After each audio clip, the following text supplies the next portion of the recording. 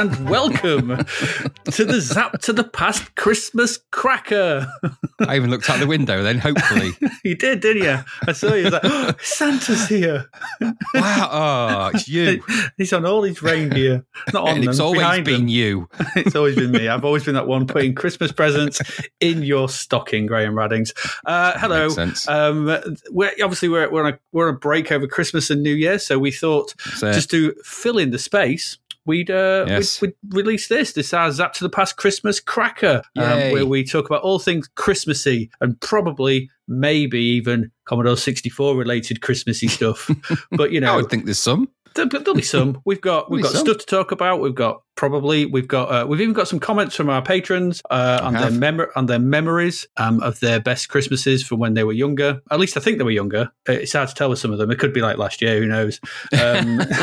We don't know because we don't ask their ages. That would be totally inappropriate in this day and age, in these times. True. Doesn't matter at all. If you're listening to this, you're probably listening to this on Christmas Day, unless you're a patron. You listen to the pre-Christmas Day. If you listen to it before, hope you have a good Christmas. Yes. If you listen to it on, hope you're having a good Christmas. And thank you for listening on Christmas Day. That is dedication, and I admire that. Well done. I really do. Well done. Well done. But probably eat some turkey or something. Christmas bananas. Unless you're a vegetarian, eat fake turkey. Yeah. Turkey. Yeah, actually, don't eat that. It sounds rancid. No, it's not. Firkin and Fickin. I don't think anyone should be eating firkin on Christmas Day. I'm not sure what it is, but I don't like it. With figs in blankets. Yeah, it's the classic nut roast, isn't it? We've had vegetarians for dinner. Well, we haven't eaten vegetarians by implication. I mean, we've had them round for dinner. We do serve fish pie. No, fish pie. If you've never had a vegetarian. True. Fish pie or nut roast. Nut roast. So, Graham, the first thing I was going to ask you is, I'm going to take you all the way back to the 1980s. Mm-hmm. Do you remember the classic Commodore Christmas demos? I remember one of them, and that's because I got it with my Commodore 64, although I'd actually got my Commodore 64 in the summer, so it seemed kind of odd to load it in.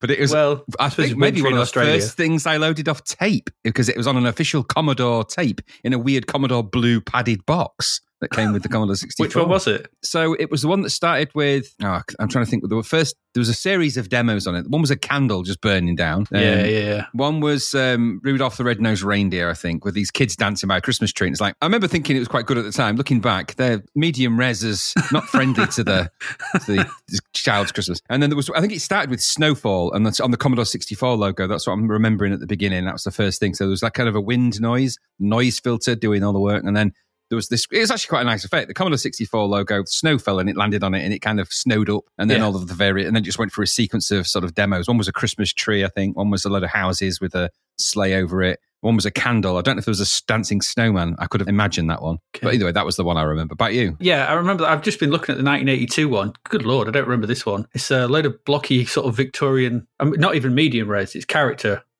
res. Oh gosh! Oh dear! It's character graphics but it's quite nice. It's got a little bit of a tune going on and some houses in kind of a forced perspective. It's actually if you squint, it looks all right. But I don't remember this one. But I do remember that one you were on about. I remember seeing that one. Yeah. I was always curious though, who made them? I know Commodore made them, but who was the person behind them? Do you know?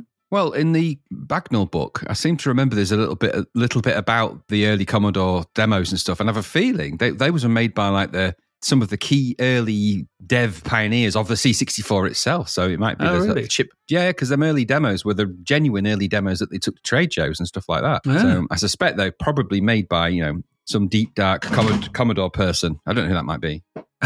No, I have no idea. Maybe we should have done some research and found out. But, I thought you might know. Because you're the demo whiz. Yeah, but you're the demo whiz. You know these things. Well, I could have done that. But, why would I spoil the fun of Christmas? Nothing says Christmas like searching old Commodore employees on Google.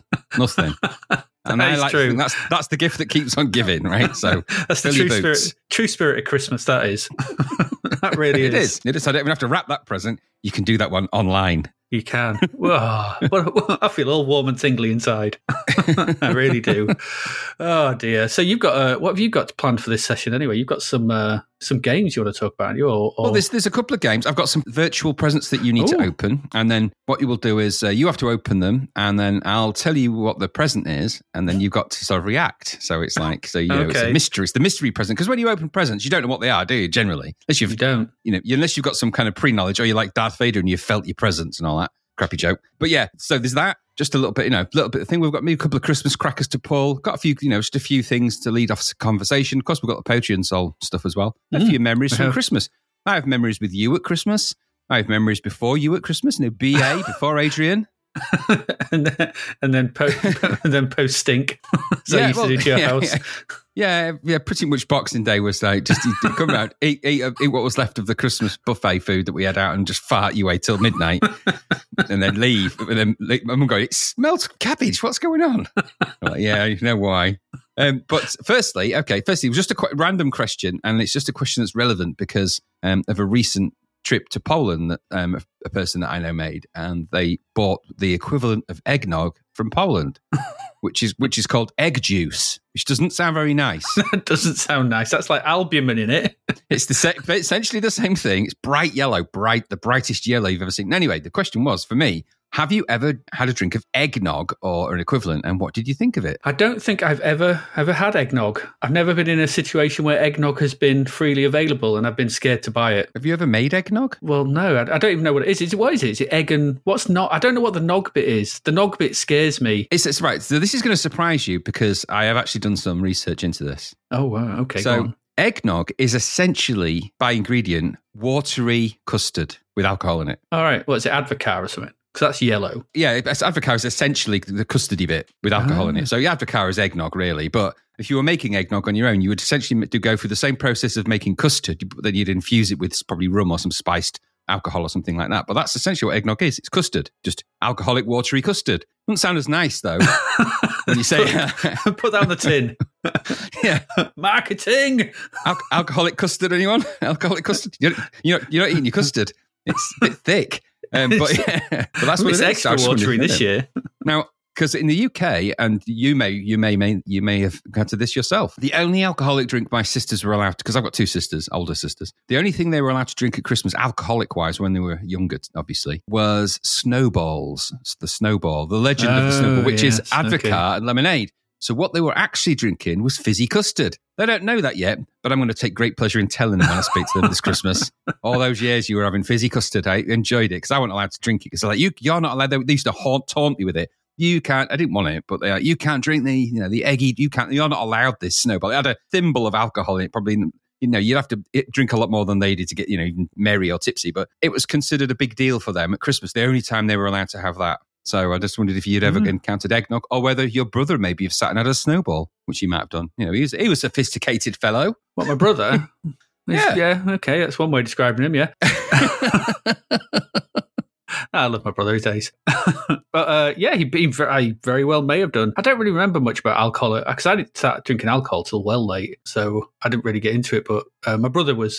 He was a tippler, but my mum, and my brother were all more about the Baileys at Christmas. Yeah, the Baileys is a very popular drink. Yeah, they were. They would always have and they would Irish up the drinks. There was a lot of Irishing of drinks going on.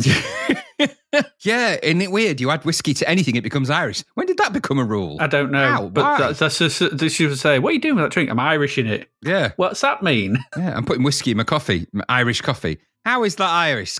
Whiskey's Scottish as well. I suppose it is Irish whiskey as well. But it wasn't. No, it wasn't Irish whiskey. It was whatever came in the cheapest jar from Tate's. Tate's own brand whiskey. Yeah, yeah, whiskey. Wasn't quite whiskey. I don't know what it was, but yeah. So no, I've never had eggnog. In answer to your question, so I can't tell you any experience of it. But maybe this year. I've never. You ever had mulled wine? I can't stand the stuff, and I hope it's erased from time and space. It's not going to be. It's been around for many, longer than us. Can't. It's just My wife likes a glass of mulled wine, and when you go to the varying types of do's that sometimes you end up at, and they have mulled wine, and is it mince pies and mulled wine is kind of the thing. I get a very bad Cliff Richardy vibe from having mulled wine, and it gives me the heebie-jeebies. I think mistletoe and wine, and all that. I'm like, nah, count me out of that. I don't like it. You're scared of walking away and stepping on a Lego brick and doing the Cliff Richard face. Just a pain face. I mean, we were at a Christmas market just recently, which was actually kind of more of a food market, really. There was the 1,500 foods of Christmas. So there was a few craft things, and that's a lot. One of those things, one of the stalls had mulled wine there, which was, I guess it's a spiced, warmed wine of a sort. I don't know. It is something of the sort, yeah. I don't know. I was going to say it's hot sangria, but that sounds like a naff 80s dance act. Tonight on Kenny Everett, hot sangria. Followed by boiling tequila. That's the Mexican equivalent, the Mexican non-union equivalent coming in. I've actually got a Mexican Christmas album. I'm going to put a sample of it right here.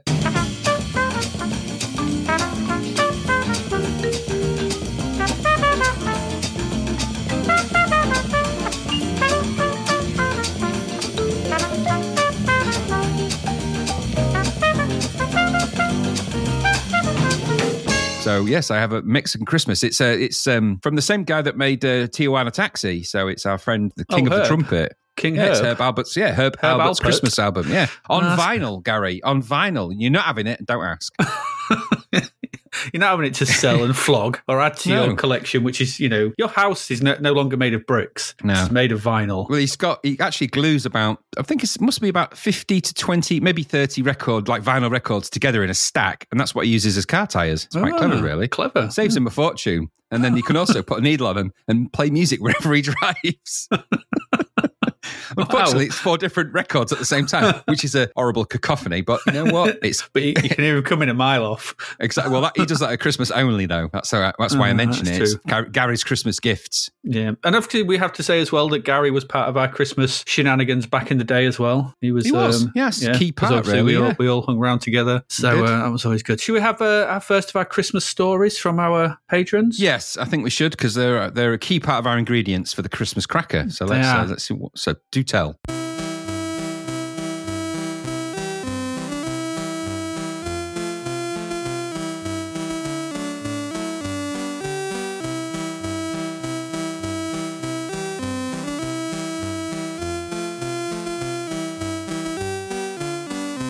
So first of all, this is from 2000 DC. Yes. So 2000 DC said, I had been begging my parents for a home computer for a while after seeing the delights of the arcades along the Clyde coast and the games of my older friends in my street. The local computer shop had an open night in the run-up to Christmas 1989. Tactical.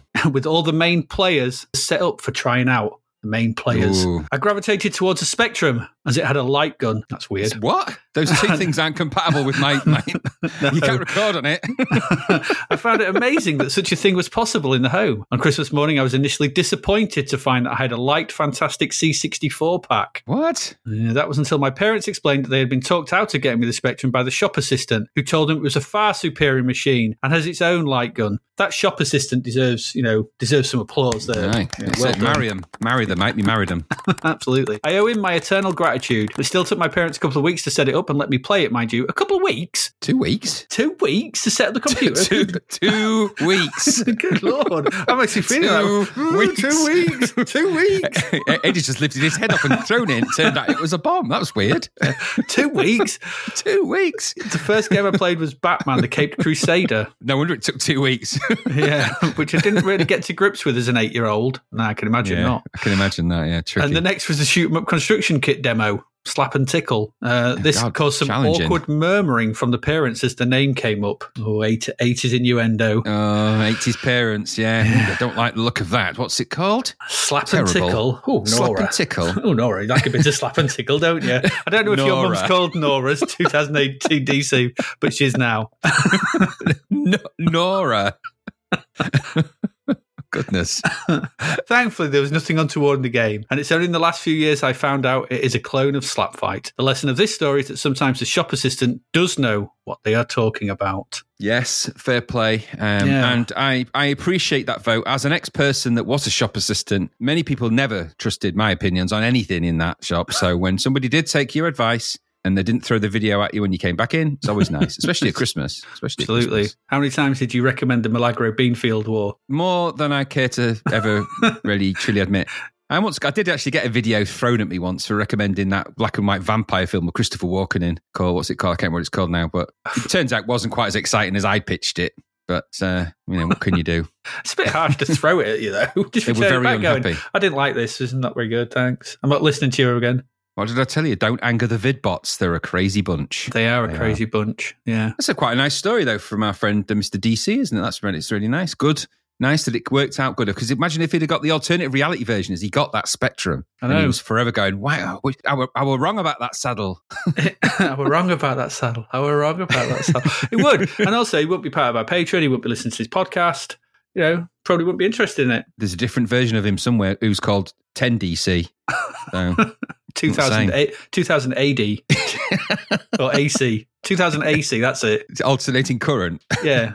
AC, DC, I don't know. Yeah. Oh, dear. Very good. There we go. So that's very good. Thank you very much for that one. Graham, what have you got lined up for us next? So the first thing I want you to do is you've got a Christmas present to your left. Okay, yeah, here it is. So you need to open that present. Crinkle your virtual present. I have it. So in there is a copy of the C64 game Wing Commander. Wing Commander? Yeah, from Mastertronic. Oh, great. Thanks. What did I do to you this year? Hey, it's a rare treat, that. Okay, thanks. So would you be happy with that present? Or would you, back in the day, what would you have done with that? Now, the question is, back in the day, nowadays we know that game's crapola, but back in the day, you've just received that from your Auntie Gertrude or your Uncle Benny. What do you do? What do you do? Well, I'd try it. I would try it. I'd try it once. And then it would go in the drawer. Oh, that'll be it. Were you ever made to load it and play it right in front of somebody? So they wanted to see your pleasure face. No, luckily not. No, because I don't think I'd have one. I'd just be like, this is crap. Yeah, no, because I'd got to the point where I was just a surly teenager by this point. So no, I would have tried it. I would try anything once. That's true. I'll vouch for that. Absolutely. So, and then it would, like I said, it would have gone in the Sunday best drawer. Because that's fair. That's fair. That's not coming out again. On the back of that, since that was such a crap present, here's a question for you then. Going back in time with the spooky sound.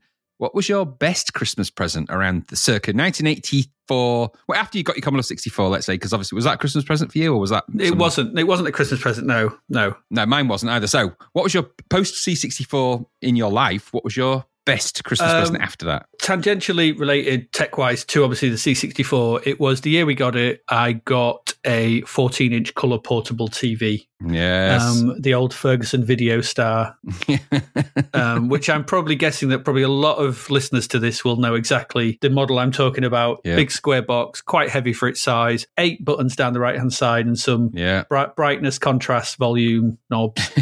And you could lift pulled a little flap back to do the tuning on each channel. It had a handle on the roof of mine. Did it have a handle on yours? You could push the handle down, but if you press the button to the side, it would lift, there'd be like a lift handle. I don't think mine had a handle, no. Oh, yeah, mine had a little handle. But you were on the Wibers, weren't you? You always got the fancy things. Mine was just a box. It was fancy. It was portable. That's fancy. But I suppose it's a portable telly. It needs a handle. Yeah. Mine was just picking up underneath. Maybe it did have a handle and I never noticed. I just wondered what those lines were. I think that's more likely the case, is that all these years later, it was a handle. It was a handle. And I carried that round underneath. I hoid that on my throat. Oh, what an idiot. Oh, what a revelation. Right, just quickly net that down. Adrian realises suddenly. Absolutely. And I still don't like Spy versus Spy. So, anyway. So probably that, the TV. Because before then, I could have access to the main TV in the living room when nobody else wanted it. Yeah, when nobody else wanted it. So I could hook the Commodore 64 up to that. But if I didn't have that, then I was in black and white on a small portable black and white TV that we had. And that was no way to enjoy stuff. That was no way to enjoy video games in black and white. So the first game I played that night, because I was given it at 2:30 in the morning, so we just opened them before we went to sleep. The first game I played was Black Hawk. Nice. Which was, better sound, because the sound was good, because obviously you get that classic sound music coming out of it. And it had a nice, well, I say it had a nice speaker. It was fine for the time, and it was just loud and in colour. Amazing at the time, wasn't it? And it was ace. Yeah, so that my best Commodore 64 related thing, I think, was getting that telly, because then I was like, play them in colour. It's great. Yeah. What about you? There's a weird thing for you, right? Because I like you, I didn't get my Commodore 64 for Christmas. And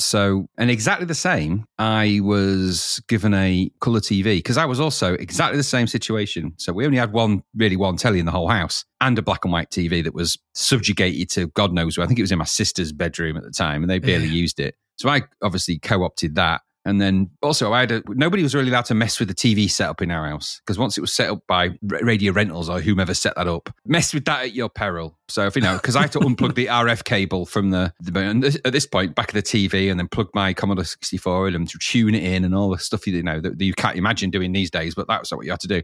And doing that and tuning it to one of the rogue channels, channel 8 meant popping out this little drawer on the big TV, which was like a pop-up drawer. It had loads of little tiny dials and it was complicated and it looked mad.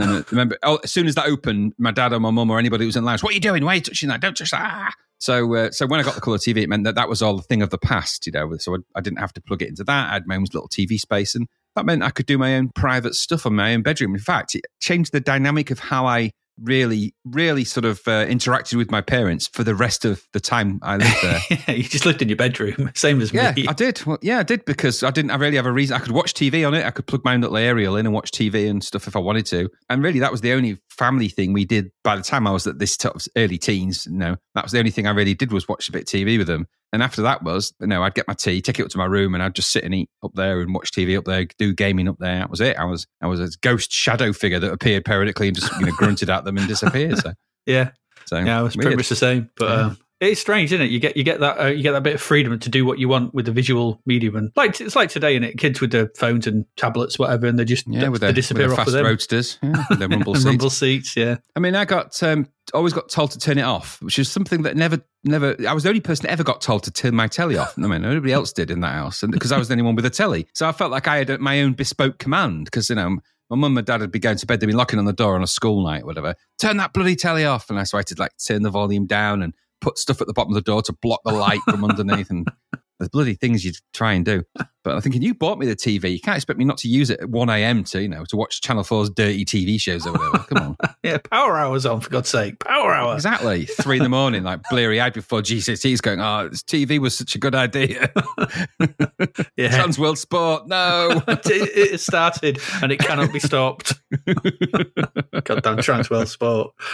But yeah. Yeah, that TV was a good purchase. I mean, good because it allowed me to have some freedom to not have to bother, which, absolutely was probably, looking back on it, maybe not great because it just became addicted to Commodore 64 for a while. Now, here's a revelation for you, which is weird, all right? Mm-hmm. I never received a Commodore 64 game for Christmas, ever. Not once. Not once? Nope, never. Birthdays... Wow. And the occasions where I'd saved up money and got them myself and things like that, I never received a C64 game as a Christmas present ever, not once. Wow. How weird is that? Not even on disc or tape or nothing? Nothing. No, I don't actually remember getting one either. The only one I remember Gary got Paradroid, and then we took it. We went into town to get it. He bought it, or he got it for Christmas, and then I took it home and played it. That's what he did in the 80s. Copied it, played it, took it back to his house, sort of thing, gave it to his mum, went, wrap it up for Christmas. You can't play it till then. And I had my own pirated copy at my house, I just copied his. God, that's low. Sorry, Andrew. Sorry, Mr. Braybrook. I was very poor. But you got to say like it. Because I'm pretty sure I convinced him to get it, but I can't remember. He'll probably tell me differently. But I'm pretty sure we came back and I took it home and copied it. I was bugging him to go, let me copy it, let me. No, it's a Christmas present. Let me. He'll have no memory of it. He won't remember that, which is because we drugged him massively and erased his mind back in about 1985, wasn't it? It was 86. On that note, should we have another story?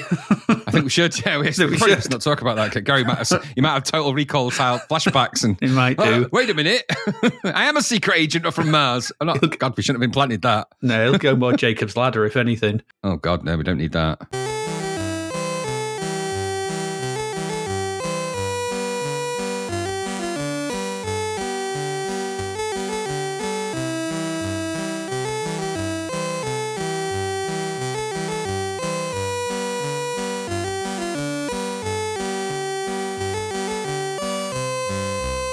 Right, from Roger Dodger. Roger Dodger says, good old Roger Dodger. I remember my dad bought a flat pack unit, which the computer sat on, along with a small portable TV. Being a small child at the time and too excited to sleep on Christmas Eve, I got out of bed and walked into the room where my dad was assembling the flat pack furniture and proclaimed, "He's been!"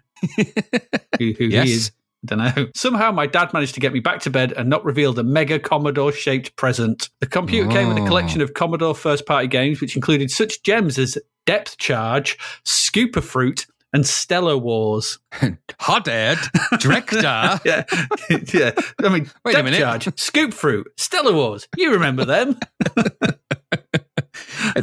They were classic games back in 1982. They were. You know. Actually, I looked at these. Stellar Wars and Depth Charge were actually made by the same person who did Booty and Thunderbirds, that first Thunderbirds game. Okay, I bet they were quite good then. Depth Charge was a good arcade. I remember the arcade Depth Charge. Kevin A. Moughton. That's him. Whatever his name is. He'd made them. I seem to remember being able to play Stellar Wars as it was joystick only. No, being unable, to play Stellar Wars, it was joystick only. So we couldn't play that. So we got a Commodore thing without a joystick. That's not. That's harsh. That's harsh, yeah. The following Easter, a quick shot joystick of some form was purchased. That's like 4 months, 3 months later. So time moved differently back then. It's like it did. So yeah, quick shot joystick of some form was purchased, so I could play Stellar Wars along with its questionable IP infringing sprites. I wonder if it was worth 3 months worth of wait.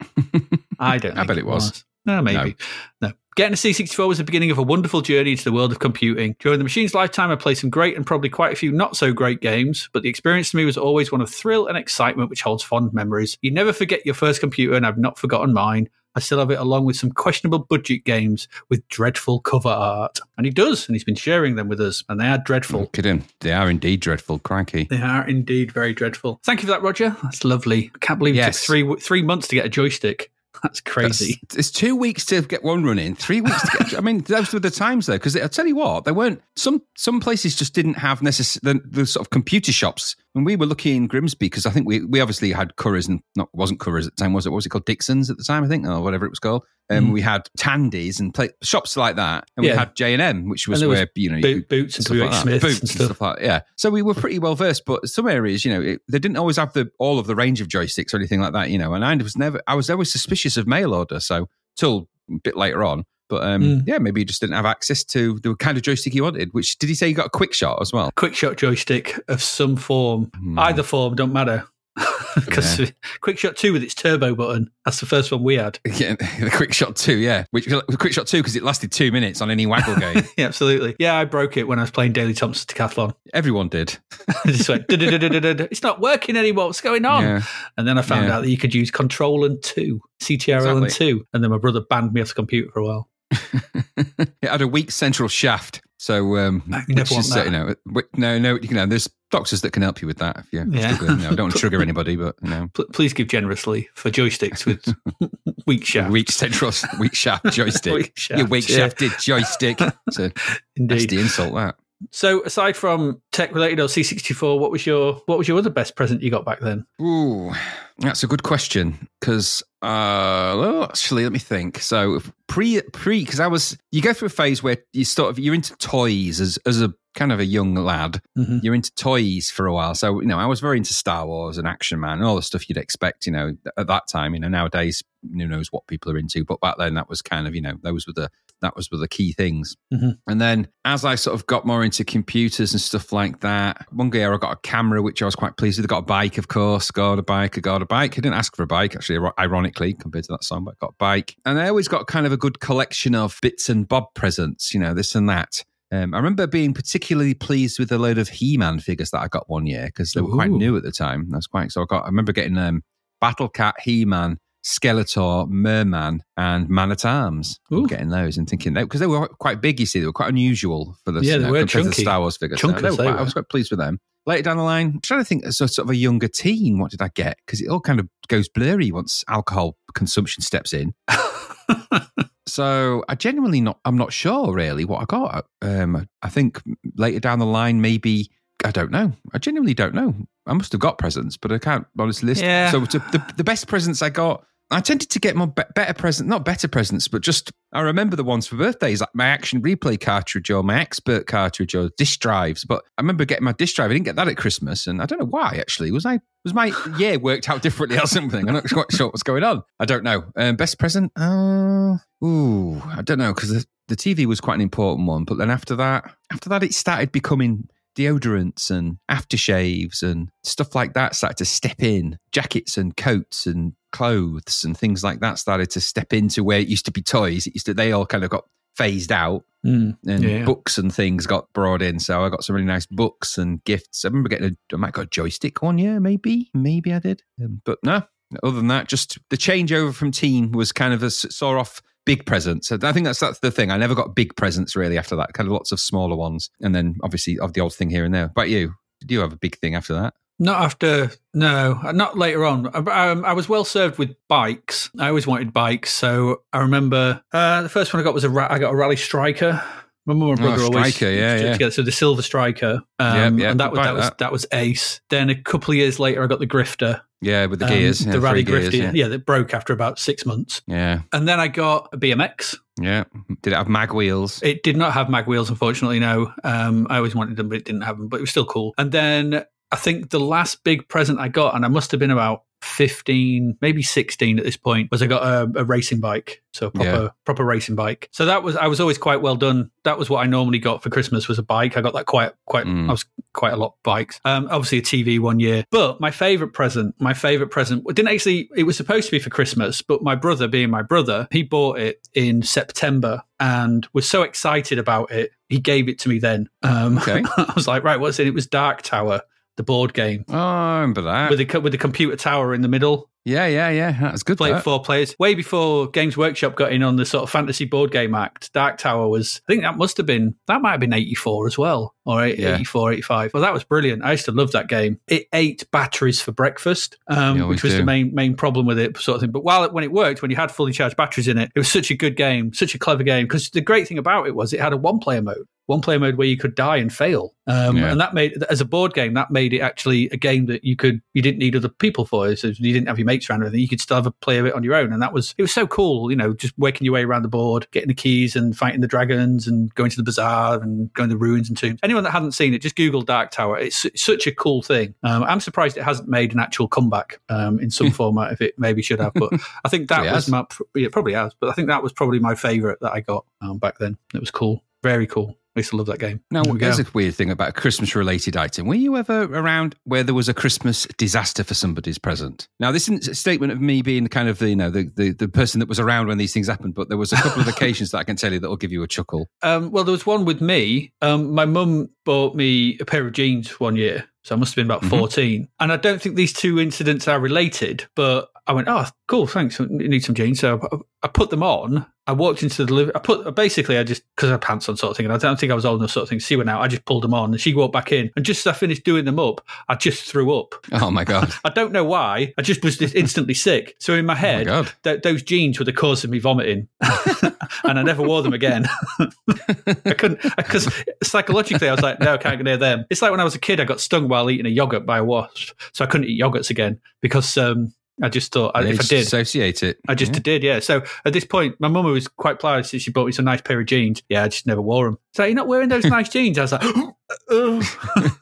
And if she ever wanted to ground you for being naughty, she just put a yogurt and a pair of jeans in front of your door or your bedroom, and that was it. You were pinned in there for weeks. I was. It was horrible. So that was a bit of a Christmas present disaster, I suppose. What about you? Well, see, I've never really had disasters as such. But I was present when disasters happened on 2 occasions, which will maybe give you a chuckle. So the first one was my next door neighbour. Now, he was a little bit younger than me, and it was 2 of them. There was a young kid and his sister. They were a little bit younger than us, but he was a bit of one of those kids, younger kids that's a bit of a braggart, So he was always bragging about stuff and everything else. Bit of annoying. I mean, he used to sort of let it go, but he was kind of doing that all the time. Anyway, he'd got this radio-controlled car for Christmas, and he was, zipping it about.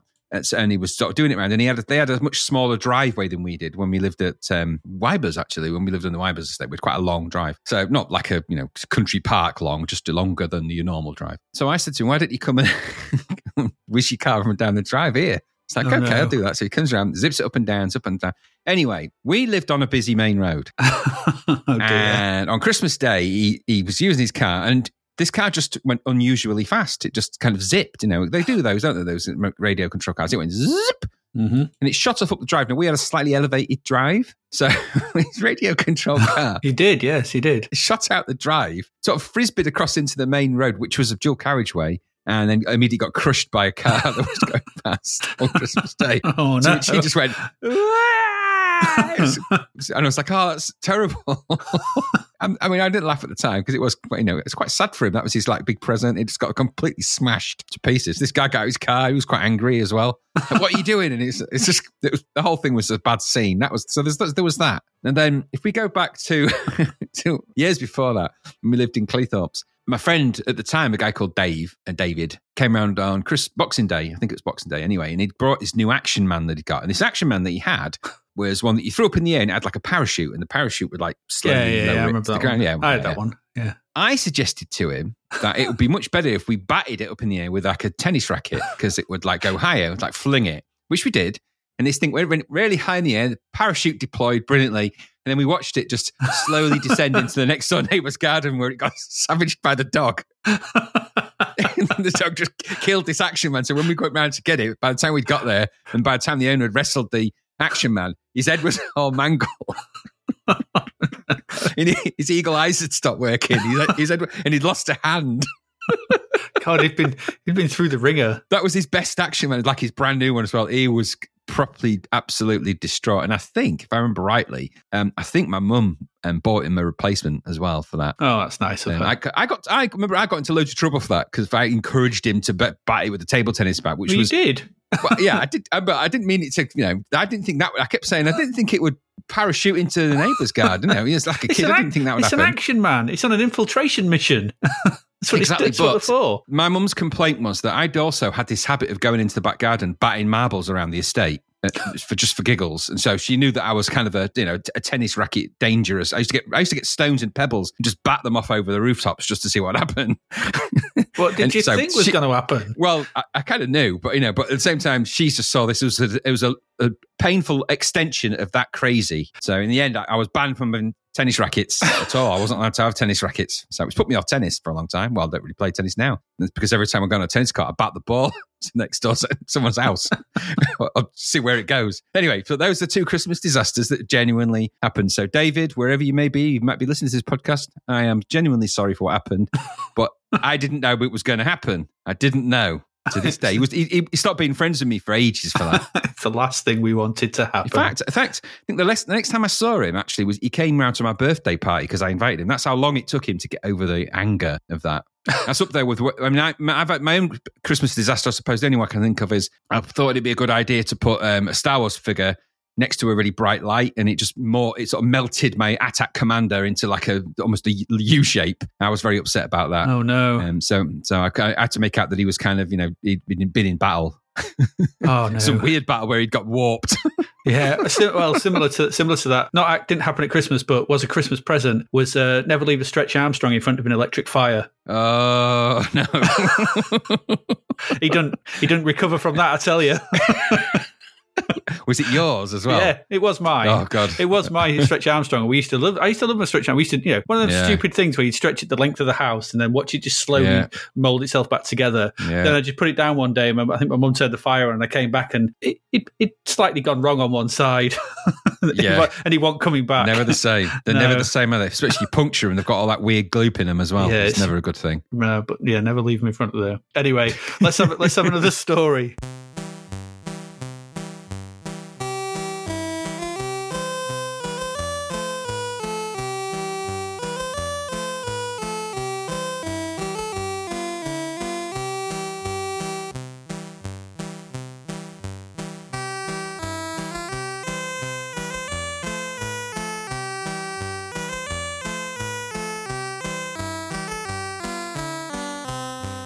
This is from Dr. Goggles. And Dr. Goggles says, like many C64 owners, I got my machine for a Christmas present. We didn't. Don't know what you're on about. I didn't. We didn't, no.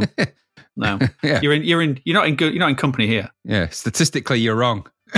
Yeah. In 1983, I received a ZX Spectrum 16K, which although I loved, and such games as Jetpack and Manic Miner, it was only 16K, which limited things. Yeah. Sometime in 1984, at a guess, I played a Commodore 64 at a friend's house. The first game I played was Jeff Minter's Hover Bobber, and I never wanted a C64 again. No, I'm being cruel. I decided that I needed a Commodore 64. It would be mine. I had never wanted anything so much in my life before. I bothered my parents for months before Christmas. I'd sell my Spectrum to help pay for it. It could be a joint Christmas and birthday present. It could be my only present. I would wash up forever to get it. Finally, I persuaded my younger sister she wanted it as a joint present. That's sly. Of course, she barely played it, but she was too young to protest. It didn't matter. On Christmas Day 1985, I received my C64. Bread bin variety, though I didn't hear that term until decades later. It was a box set, I think from Boots, which came with Music Maker and keyboard, Designer's Pencil art package, and Adrian Mole game and book. And I'm just going to stop there. That's probably the most boring collection of stuff. I'm sorry. It was probably ace to you, but that's really dull. Oh, look, you can put this keyboard over it. You can design pencil art and you can play the Adrian Mole game. Oh, God, where's the game? That keyboard overlay thing was pretty naff, actually. I bet you went back to Jetpack, didn't you? Unless you didn't. It was a box, yeah. I believe I got. Oh, but there's a silver lining. They sold 1 million and Winter Games at the same time. Thank the Lord. So I played a lot of those games, especially Staff of Carnath. You didn't mention that. Beachhead and Jet Set Willy. Okay, so you got those as well. Okay. Yeah, that's fair. So that's all right. Yeah, because you're never going to touch Music Maker, Designer's Pencil Art by Adrian Mole game. You're just not. You're going to go, thanks, they're going to draw. Is that like the most boring thing ever? The Designer's Pencil sounds like the worst pub you'd ever go to. Yeah, where are we going for a pint tonight? The design. Oh, not there. They make you draw your own glass. And I can't draw. No, the beer keeps slipping out. My C64 cost my parents £299 at that time, which equates to nearly £900 in today's money. Yeah. It's a lot of wonga, bloody hell. Which is a huge amount for my parents. They weren't wealthy, so I'm forever grateful to them for making Christmas 85 magical. And getting close to 40 years later, I still love this machine. There you go. Yes. That's nice. There you go. Tricky compilation. Anyway, you got to another present to open. Oh, another one. Okay, let's have a look. Yeah, open your presents. Get this one. Where is it? Oh, there it is. Hang on, let me grab it. All right, what's in this one? In this one, you have a tape-to-tape backup device and a Walkman. Lovely. What, backup board? That's ace. Yeah, backup board and a Walkman, because the person that wrapped them thought they were connected. Oh, thanks. That's Auntie Margaret then. Yeah, okay. So what do you make of those two things? Well, to be fair, I'm pleased with both of them. They're both cool things. Who made the Walkman? Akai. Ah, Akai. It was Tandy's own brand. Ronco. Absolutely. It plays types. Do you mean tapes? No, types. Types. You can only get them from certain retailers. Absolutely. You can only record them once and backwards. I'll tell you this. It's so the Walkman stuff. I'll describe it to you because obviously you need to know it's a virtual Christmas present. Remember, so it's silver. It doesn't have a proper eject button. It has a lift up flap, and you press the eject button, and the tape pops out. It has a stop eject button, a forward wind button, and a play button. Yeah, and that's it. And it also has a carry strap. Ooh. Lovely. You can't put it on your belt. You can have it slung over your shoulder. Oh, that's going to be great. My tapes are going to be... And the headphone cable is a bit weak, and the headphone cups are bright orange. Of course they are. The best kind. So there you go. And the first tape you play in it would be? What year are we talking? Give me a year. 1985. 1985. Probably... Marillion. Fish's Greatest Hits. Keep Net. Anglers to Paradise. Yes. Don't eat the maggot, yeah. Probably, was Hysteria out? Maybe Hysteria. Well, we'll say it was. Because It'd be either Hysteria or Thriller or Whitney Houston's first album, something like that. Okay. Or what an odd combination, but okay. Well, I was into weird music about that, 1985. Maybe around that period, let's just say that period. Also, probably the one that was in quite heavy rotation was The Invisible. Is it Invisible Touch by Genesis? Yes, that was be a circa that time-ish. That album, yeah. So all that, some of them, that would be what I'd listen to. Yeah. And the backup board? Well, the backup board, I'd be borrowing Gary's tape deck to copy loads of stuff. Which is what I did. I seem to remember. The legend of the data set is true. Yeah. Well, I got a backup board. I sent off one. It was 2 weeks paper money because they were £10. And I sent off for the mail order backup board. Paid for that. Sent it off. Got a postal order, as you had to then back then, from the post office. So I got postal order and sent it through, and then about a week later it turned up. And fantastico. Absolutely. There's a question for you, actually, because I never owned a backup board. I went the way of the cartridge. Mm-hmm. So did it have proprietary software, or did you just press play on one and record on the other, and that's just sort of put the data through, sort of thing? Yeah. You just plugged it. It was essentially a splitter. So it came out your cassette tape connector, and then just had a splitter and two tape inputs that's connected to it. Two tapes. So you plugged one in one and one in the other. I think one might have been play, one was record, and so you just pressed play and record on the other. And so you loaded the game in, and as it loaded in, it just copied it to a tape. It wasn't didn't turbo, but it copied everything that went across. So you just had a pristine copy of that game. So yeah, that's how it worked. Then the requirement for blank cassettes entered your life. Oh, it did. So with both the Walkman and the backup board, you started to need the C60s or your C90s if you were feeling kind of C90s fruity. were always preferable, yeah. BASF or Scotch probably were my thing. Yeah. Those yellow ones. TDK. The TDK. What were the yellow ones? The yellow cases. Maxells, yeah. All those. Yeah, every now and again maybe you might try a budget label, but you'd never go back. Yeah. No. The browner the tape, the worse it was. I seem to remember. Gary knew that all too well. He had the brownest tapes. He really So was king brown. of the brown tape. King of the brown tape. It's what we actually labelled him one Christmas, and we wrapped him in tape and pranced him around the village for all to see. We did. No, so I mean, I was every now and again you'd posh it up, wouldn't you? Get yourself 3-pack of chromes, like it made any difference to your crappy recording system. And they didn't know what to do with you. You put them in any ordinary tape player, didn't have a chrome set in it, and it would just be like, what? I'm not recording any better quality than I'm capable of, no matter what chrome you put on it. They just last longer, actually. They last forever, those bloody things. So. Yeah. But no, I'm happy with those presents. Thank you very much. That's good. That's good, yes. They would get good use. Not Wing Commander, though. That would get little use. So, yes. You did well on the second one. Do you have another story? Yes, story's good.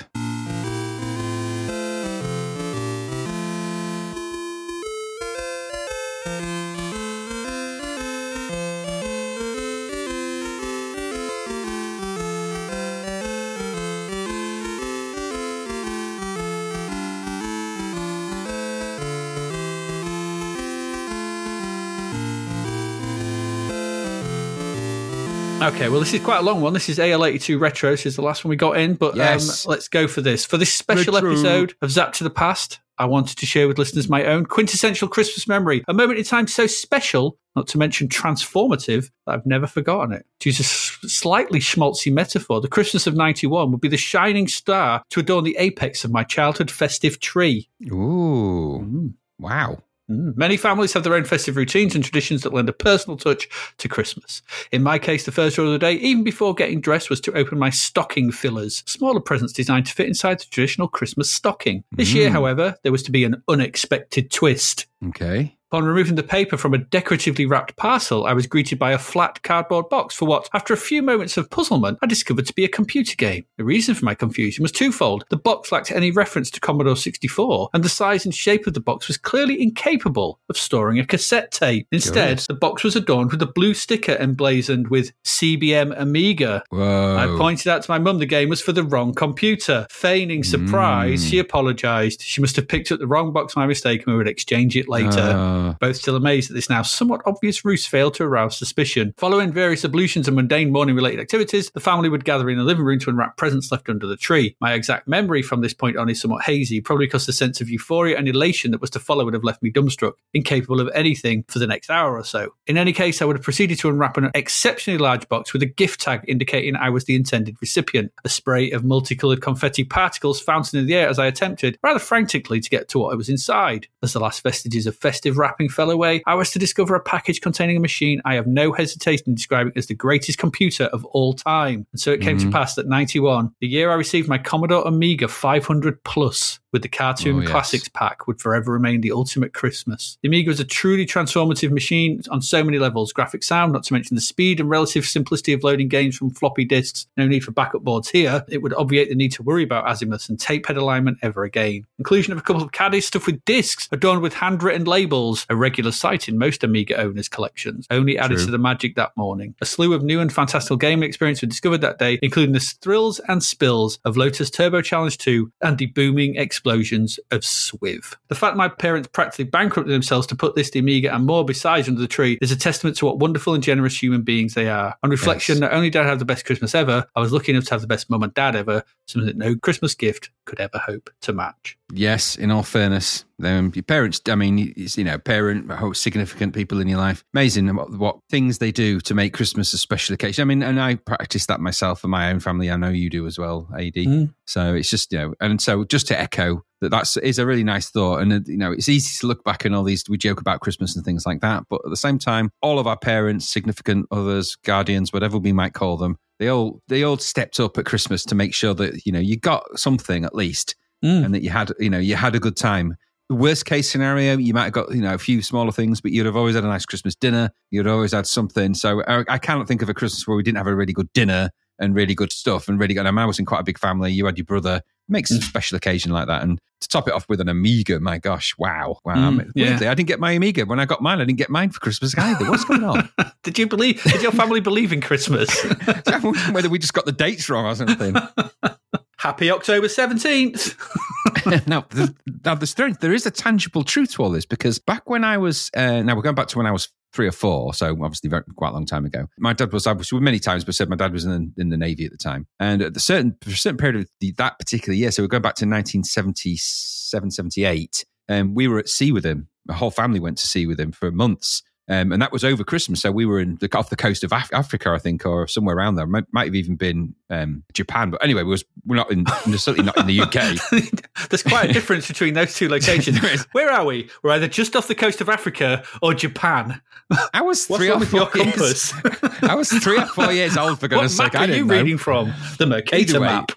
Either way, we weren't near the UK. So, and obviously we didn't have Christmas on when we were on the ship as such. So we were away. So when we got back, which was I think in June, July, that's when we came back, and my mum had already flown back prior to that a bit earlier, got a load of Christmas presents, wrapped them up, put them all in the lounge. So when we came back, we sort of had Christmas when we got back. Mm-hmm. So she even still did that, which is kind of incredible, really. Yeah. And that was, I believe, the Christmas where I might have got, if it was 78, 79, I think I remember getting a Star Wars figure, the first one. I remember getting a Greedo, but that could have been 79. I can't honestly, because we're going back a long time now. But anyway, so maybe that's why our calendar was offset. We were either, we were navigationally lost somewhere, but certainly not in the UK.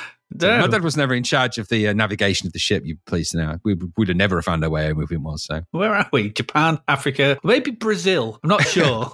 You got to learn to look at listen to the language. Good Lord. Oh dear. That's yeah. Who's steering us? Not Raddings. Oh my God. Oh God. Which one? In all fairness, we did have to turn the ship around once. We were on a ship called the Stirling Bridge. You can check all these facts out. It was a real ship. Massive, like seaborne tanker carrier. It was the biggest in the world, ship in the world at one point. We were on that. And my sister decided to hide because she thought they were fishing over the side of the ship at one point. She thought it was cruel, so she hid on the ship and just hid. So when they were calling out for her, she refused to answer. After 2 hours of doing that, they called her. She thought she'd gone overboard, so they stopped the ship and started to turn the ship around of that size takes 2.5 days. That's how big the ship was. Yeah, I can imagine. So they started to turn the ship because they obviously needed to circle back to try and so they didn't just sail off into the distance in case she'd gone overboard. As they started to turn the ship, maybe I think 6 or 7 hours later, she decided to reveal herself and wasn't lost. She got a good hiding, safe to say. She got quite told off for that. She was in a lot of trouble. Delayed us getting into port by a week, which meant there was loads of fines issued, and it's just a nightmare. She got into so much trouble because she thought it was cruel. She's still a vegetarian to this day. But she's not allowed on any boat. No, she doesn't. And she doesn't hide in the ropes anymore. She actually hid, believe it or not, in the ropes that were coiled to the anchor, which is so at any point that could have been a disaster. So but she was only little. She's only 2 years older than me. So. No, she isn't. She's 5 years older than me. Sorry, beg your pardon. She's 5 years older than me. So it's not an age to be. I was 3. She was about 8. So my mum and dad were properly in panic, obviously. But we laugh about it now. She's okay. Like, yeah, okay. Maritime disasters being what they are. She got nearly caused one, but okay. This is Christmas. We'll let you off. Yeah. Merry Christmas, everyone. Merry Christmas. Merry Christmas. Yeah, absolutely. Did you have anything else for this Christmas special? Yes. The only thing I was going to ask you about is because we've done best Christmas present. I think we've done worst Christmas present. I think have we done worst? The worst one you ever got? I don't think we have. So I don't think we have. Is there? Because I know it's not nice to because all presents are well received, and everyone says it's nice to get presents, and sometimes they're good, sometimes bad.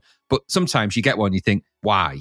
Why go to the effort of buying me that when you didn't need to? You didn't need to. So have you got any of those? It was a jumper The one that sticks in my mind is a jumper from my auntie that I was then made to wear for school, and it was a 3-panel jumper. Oh God! So it was grey, and then down the front was 3 panels. So in the top panel was yellow, pink, and the grey background sort of thing. Sort of diamond sort of pattern you see on a lot of jumpers. So it was that. The middle panel was brown cord. Oh my God! Oh no! And the bottom panel, if I remember rightly, was red and white checks. Why did she buy that? Why did anyone think those 3 things would go together? I don't know. But so I had sort of diamonds at the middle, brown cord diamonds at the top, brown cord in the middle, and red and white checks at the bottom. And I was made to wear that in the middle. It's a crappy James Bond movie, isn't it? Diamonds in the middle. Diamonds at the top, cord in the middle. Cords in the middle. Brown cord. Who thought about putting brown cord in the middle of a jumper? I don't know. I'm trying to figure out why anyone would think that was remotely a good thing to buy anybody. I actually feel sorry for you, because that is, and you have to wear it at school. You know what's going to happen when you got there. That was secondary school as well, so I was 13. Oh, wow. Okay. Pain. So did the jumper go down well at school, or was it, mercilessly ridiculed? It did down the toilet, if I remember rightly. But oh, wow. Okay. You tried to trash. Did you trash it? Sometimes I couldn't. If you're angry with your clothes, you trash it, wouldn't you? So. You do, but I couldn't. I was like, I can't even. You're like looking at the jumper. I don't even understand it. I don't, and it's not often you don't understand a jumper. It's a rare occurrence, but I didn't understand this jumper. So that's probably the worst thing. And bless my auntie, she was lovely sort of thing. She probably had the best will, and she looked at it. Oh, that's quite nice. Yeah. Who won? Either that or it was just she'd found it on some market somewhere. I don't know. Awful. What about you? I always used to get a series of strange things. So one year I got, and this is all from the same family member. That sounds like the Crap Lemony Snicket book. I got a board game called Polyconomy, which is like a political. Well, I was about 9 years old. Polyconomy. I don't remember ever playing it. I remember looking at China, just being confused by the rules of that. I think they probably thought it was like Monopoly, but it wasn't. It was like the funless game that it sounds like. I got a. Do you remember Imperial soap, like the bars of soap? Yeah. I got a soap on a rope Imperial soap one year from the same people.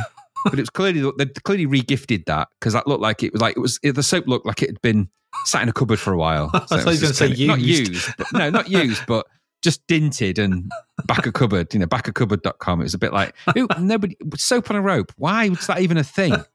Don't know. Why? Why would anyone need some kind of rope tag unless you're going to stick that soap somewhere where you need to yank it out? And I ain't doing that. Well, it's just so that it's easy to. It's on your wrist, I guess, isn't it? Yeah. No, it's not for your wrist. It's so you can hang it on a hook. Oh, I thought you were supposed to hang it on yourself when you actually get in the shower, so it's easy to get to. No, that's not the purpose of the rope part. It's not like a Wiimote. It's not like dog tags. No. Put it around your neck so you smell fresh. That's a necklace. That's a powerful soap-based necklace, isn't it? Just when you get in the shower, you'd have a really clean arc. You would, and I didn't where the bar was whacking you all the time. Oh, it really hurts. Have a shower. I don't. It hurts. It's so painful. You have a really sweet smelling neck, but nothing else. And and I remember it was the Imperial, like medical soap as well. So it was like this soap was rock hard, and it never lathered. It was like, what is this? It's like, just no wonder they gave it, regifted it. Just a brick, unlatherable soap. Later, believe it or not, I actually got a sponge wrapped up for Christmas, and that was like a proper, like a sponge you'd clean a car with, a car sponge. That was one. And I won't reveal the person who got me that, but I got a sponge. And from the same person, the same year, I got some grips for that go on the bottom of your shoes, like elasticated grips, so that you didn't slip over in the snow. I'm guessing when you were cleaning your car. This person is practically minded. He'll be like, I love them. He's always out cleaning his car in the snow. Yeah, exactly. And I did once get a dash cam, but unfortunately, the person that bought me it had been duped, and the dash cam was actually just a clear lens on a plastic box with nothing in it. There was no electronics. Oh, no. It was a fakey cakey one that they'd bought from eBay. They gave me that going, oh, look, you've got a dash cam. And I was like, yeah, there's no components in it. This is hollow. It was nothing. It was literally a little glass lens with a plastic ring around it on a little plastic box. And when I opened up the plastic box, there was nothing in it. I was like, I better put the batteries in. It's really hard to get into. Pop. oh, there's nothing in it. It's completely empty of electronics. So stuck the batteries in. Still not working. Hope that didn't cost you a fortune. Okay. Oh dear, that's bad. But yeah, so those are pretty bad Christmas presents all in all. And I never got any clothes. I don't think that was really because generally speaking, most of the clothes I got were just kind of bland colours, plain colours. So there was nothing horribly patterned and, with multi-fabrics like that. There's no triptych jumper. No. But, later on the line, we used to just wait for Gary to come around and reveal his Christmas fashion show because he used to get some right weird shit. So he did. He'd come around in his Adidas hoodie and his God knows what else. And you'd be like, wow, that's cool, that. I like it. He always had to have some kind of hoodie with a pouch. For his Walkman, he had like a Walkman slot, and he had that for years. That Adidas top with a Walkman pouch. Yeah, he did. He did. There we go. Yeah. That's it. I don't think we've got anything more. I think that's our Christmas reminiscences. Little Christmas cracker for you to pull, just on Christmas Day. Indeed. Have we got any crackers to pull? You could pull one right now if you wish to pull a cracker. Okay, let's pull a cracker. You go. All right, I'm pulling it now. I've got my end. Have you got your? I'm pulling. It's not that heavy. Okay. There we go. See, unfortunately, you've won, and your prize for this cracker is a little red fish that you put in your palm that tells your fortune. Oh, ace. Useful. I love those things. Yeah. The joke is what's red and white and black all over? Newspaper. Yeah. Oh, good. Yeah, get it right. It's not funny, unfortunately. No, they never. Did you ever have crackers that had mottos in, by the way? And one year we had those. And it was like, what? Who wants to read out a motto at Christmas? It was like, many hands make light work. Like, the belly laughs are rippling around the table that year, I tell you. I think we've had some strange crackers in our time, but don't think we've ever had mottos. Best cracker present? I think I got a set of screwdrivers in one, not a full-size one. They were like miniature ones, but they were very cool. I remember thinking they were cool. They weren't, though. Tried to do the Christmas lights with them one time because they were the right size, and it just chewed the end of the screwdriver off. I was like, weak metal crazy. It's not even metal. Rubbish cracker screwdrivers. They're for eating. These are chocolate. Chocolate screwdrivers. What? And then the following year, I got real scribe. Just tried to eat them, broke my teeth. That was very nice. Oh, never mind. You live and learn. But yeah, I got Did you get crackers with anything posh in like that? Screwdrivers and a pack of cards. I got one. Yeah, I think. No. I think the most interesting thing I've ever had out of one of them is one of those spinny top things, and I can just. Oh yeah. I just got one of them. So, and a comb that was too small. It was someone's comb. Who's this?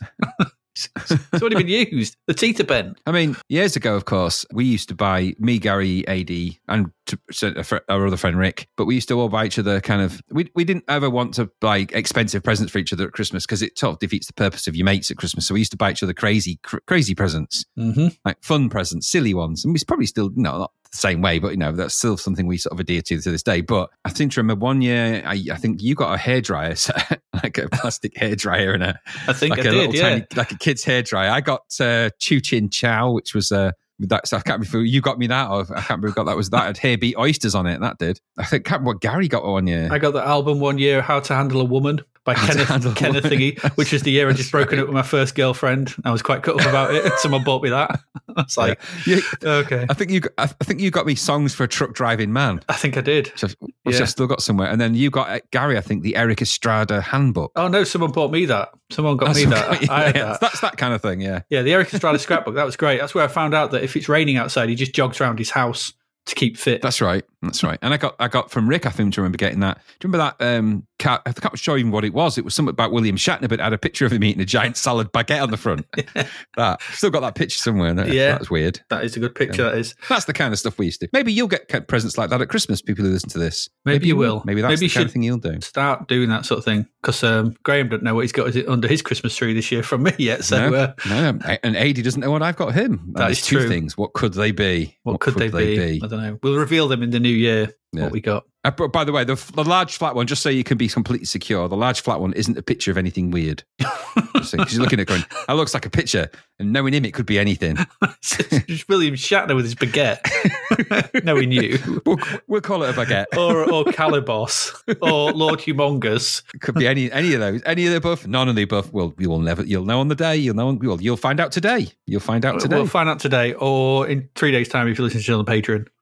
Yes, you will. Whichever. You absolutely will. There you go. We hope you've enjoyed this. It's been a bit of a fun, bit of a laugh. We'll be back in the new year. We won't be back. There'll be nothing next week. It's New Year's, and we can't celebrate New Year's.